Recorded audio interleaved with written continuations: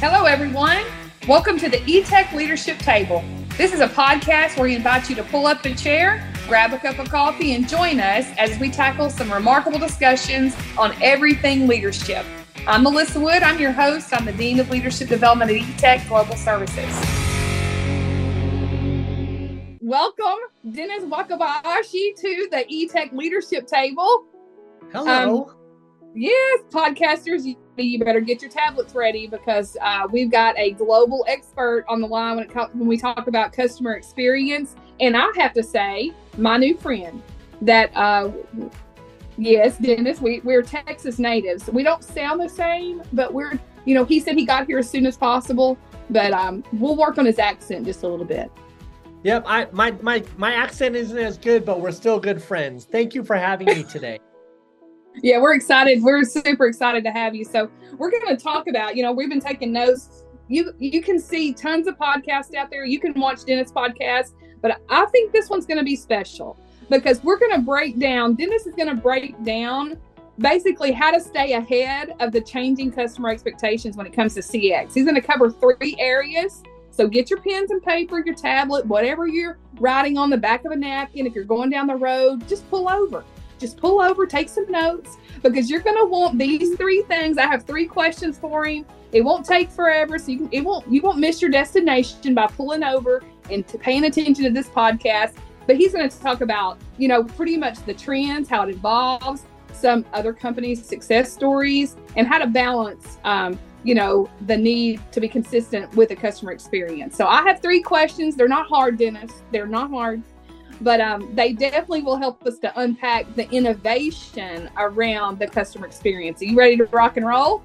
Yes, ma'am. Okay. Well, I appreciate you being on here and sharing your intelligence with us. So let's kind of get it rocking and rolling just a little bit. For our podcasters that do not know Dennis Wakabayashi already, we'll insert his link, his bio in our link. And you can reach out to him and ask some questions. He's got a pretty cool website. So reach out and ask some questions. Go on his YouTube channel. He's got a great YouTube channel. And when I say he's a global leading influencer and expert, you'll know I'm telling the truth. Melissa Wood is telling the truth when you go out there and do a little research. So let's just dive right into the meat of the program.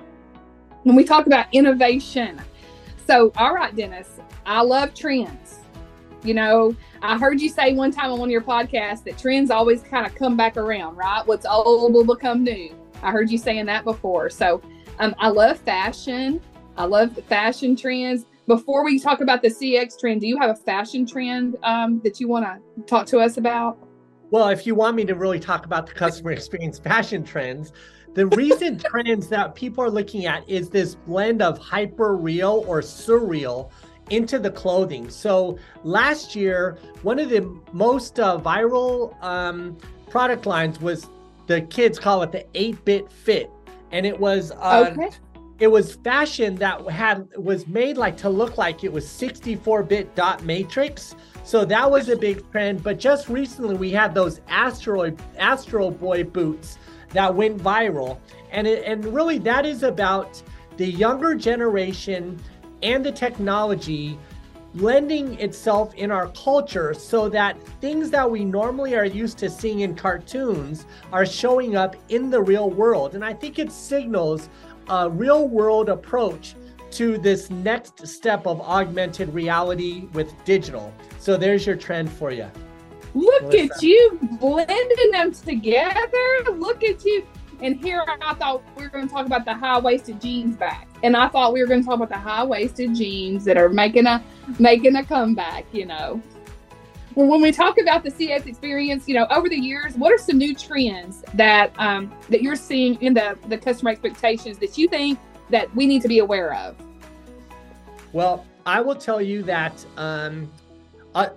normally I'm a positive, good vibes guy, but we recently saw a lot of conversation around a beer brand that was trying to do some things, and there's a lot of controversial conversation there. And I won't step into those waters, but I will tell you the challenge with that whole thing from a customer experience standpoint, and where this marketing team could have maybe taken a different path to be successful doing the same thing.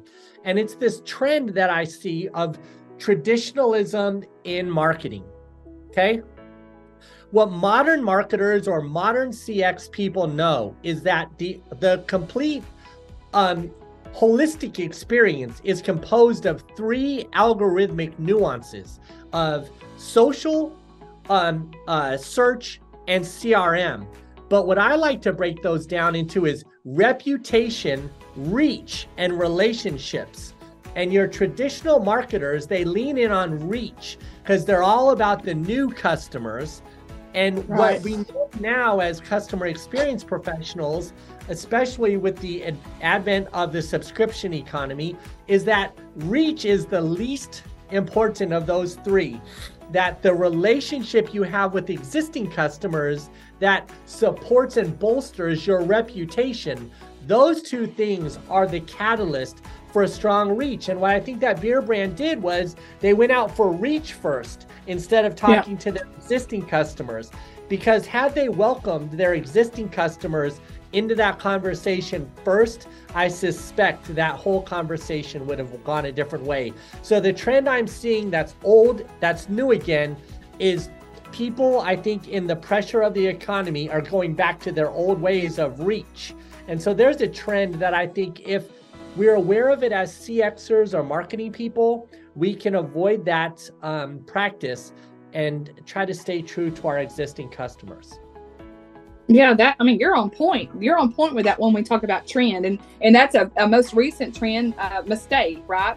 I was taking notes, when you talk about reputation, reach, and relationship. I think you're exactly right.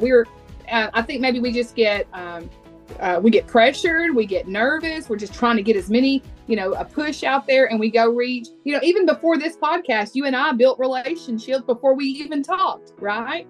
So Yes, it is about relationships. So I if you're taking notes, I hope you rewind and listen to what he's saying about traditionalism in marketing. And then Melissa, yeah. I'm sorry to cut you off, but I just want to say, because you made me think of it, the thing that always goes through my head is something my mother taught me, which is you dance with the one that brought you. That's it. That you dance with the one that brought you first.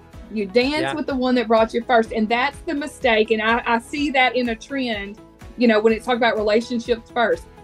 Relationships, even in an organization, I teach leadership development.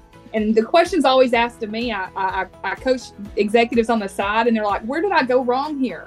Well, you didn't go wrong in the process. You didn't go wrong in what you did, the marketing. You missed the relationship. You missed the relationship. You danced with someone else before you danced with the one who brought you. So I think that's a great pointer. And it kind of is, you're talking about trends, and you're giving us the number one thing we need to be concerned with trends, but that's a warning to everybody. If you're jumping into reach first, you're dancing with someone else than the one who brought you. Thanks to your mom for bringing that back up. Shout out to your mom for that. Okay. Yeah. Hey, Mom. All right. So let's go into this. So if you're taking notes, we said we're going to talk about trends, and that's what the Dennis did. He talked about the trend of being cautious on the reach and not the relationship. All right. We're knocking them out. Let's go to number 2. So Dennis, can you give me some examples of companies when we talk about innovation? When I was in, I told you before the podcast, I visited Telluride, Colorado. And when I visit any place, I want to do like research on Telluride, because I noticed like the emblem of Telluride reminded me of Tesla. But I go in and I start researching how innovative. That was the first in Colorado. That was the first area that actually had like alternating current and direct current power to that actual mining company. And so that was where you get AC/DC. I don't know if you're a music fan, but yes, alternating current and direct current is where that comes from. That's why it has a little lightning strike. See, I told you this podcast is different. You're going to get, if you're paying attention, this is like a Mr. Miyagi podcast. It's wax on, wax off. You're going to get all sorts of information here. But when we talk about innovation, I just think, yeah. So when we think about innovation, just like in Telluride, Colorado, being the most innovative town in Colorado at the time, bringing that electricity to that mining town, there's some innovations that are happening when we talk about customer experience. So can you kind of tell me how other companies stay successful when they're using innovation to stay ahead of changing customer expectations? That's a really great question, but it's a broad question. I'll speak to innovation first under the premise is people love innovation, but they hate change. So when we're talking about innovation, I think we're often talking about the aspiration of what could be. And change is about the understanding of what is. And so how do people make the step, particularly from what we have now to where we want to go? And where customer experience plays a role in that conversation is it introduces the voice of the customer as an advocate for change. So I think at the heart of the intersection between customer experience and innovation, there's an idea that the customer can enable a business to invest in new technologies or new business practices that previously left unto just a conversation about ROI. Maybe those innovations don't happen. If you're looking for a specific innovation in the marketplace in terms of customer experience, AI is the 2023 conversation, and it shows up everywhere in all aspects of everything we're doing now. And I think there's an example that happens very seldom, maybe once every 20 years, where technology actually becomes a fulcrum or a lever that creates real change in organizations. I think up until 2023, we were all sort of reorganizing existing technologies, and now certainly we see a new horizon with new opportunities. Absolutely. You're right. Technology is starting to push the need or the probably, I guess, promote the AI, right? Instead of the customer experience. So I don't know if you are on Snapchat, but just I've been on Snapchat since the day Snapchat came out. I may not be on social media, but Melissa is a Snapchat fan. And if you'll notice on Snapchat users, if podcasters, you'll see it looks like you have a new Snap, but it says My AI. There's a new AI resource tool that is really innovative on your Snapchat feature. So if you're interested in that, go check that out. That's a great point. Snapchat added a new virtual friend for everyone. I thought that was a really interesting entry into the marketplace this month. Yeah, and that's definitely an example. Okay, third, still take notes. So if you're on the side of the road taking notes, here we go. We're wrapping it up with the final question here from our global expert Dennis, and he's walking us through already talking about trends, already talking about the success and what the customer versus what technology is pushing out. The next one is balance. We're going to look at some balance when it comes to being innovative in the customer space. How can companies balance the need of innovation with the need of being consistent in their customer experience? They don't want to fall off. They don't want to fall off the beam here. And I've watched several companies do that. It's hard to maintain balance sometimes, unless you're, an Olympic champion. One way to get at that answer is innovation often goes south when we don't include the customer in the change. And I think if we want to balance or forecast or predict or measure twice and cut once, when we make changes to our businesses, asking the customer's opinion before we make the change saves you a lot of imbalance when you introduce innovation at scale. Wow, that's beautiful. And I've seen that, years ago, John Maxwell, I don't know if you've ever heard of John Maxwell before. He's a leading leadership expert, but he talks about getting your boots muddy. I don't know if you've ever heard that saying before, but when you think about, okay, here we go. So when we think about balancing, you were saying the answer is listen to the customer first, right?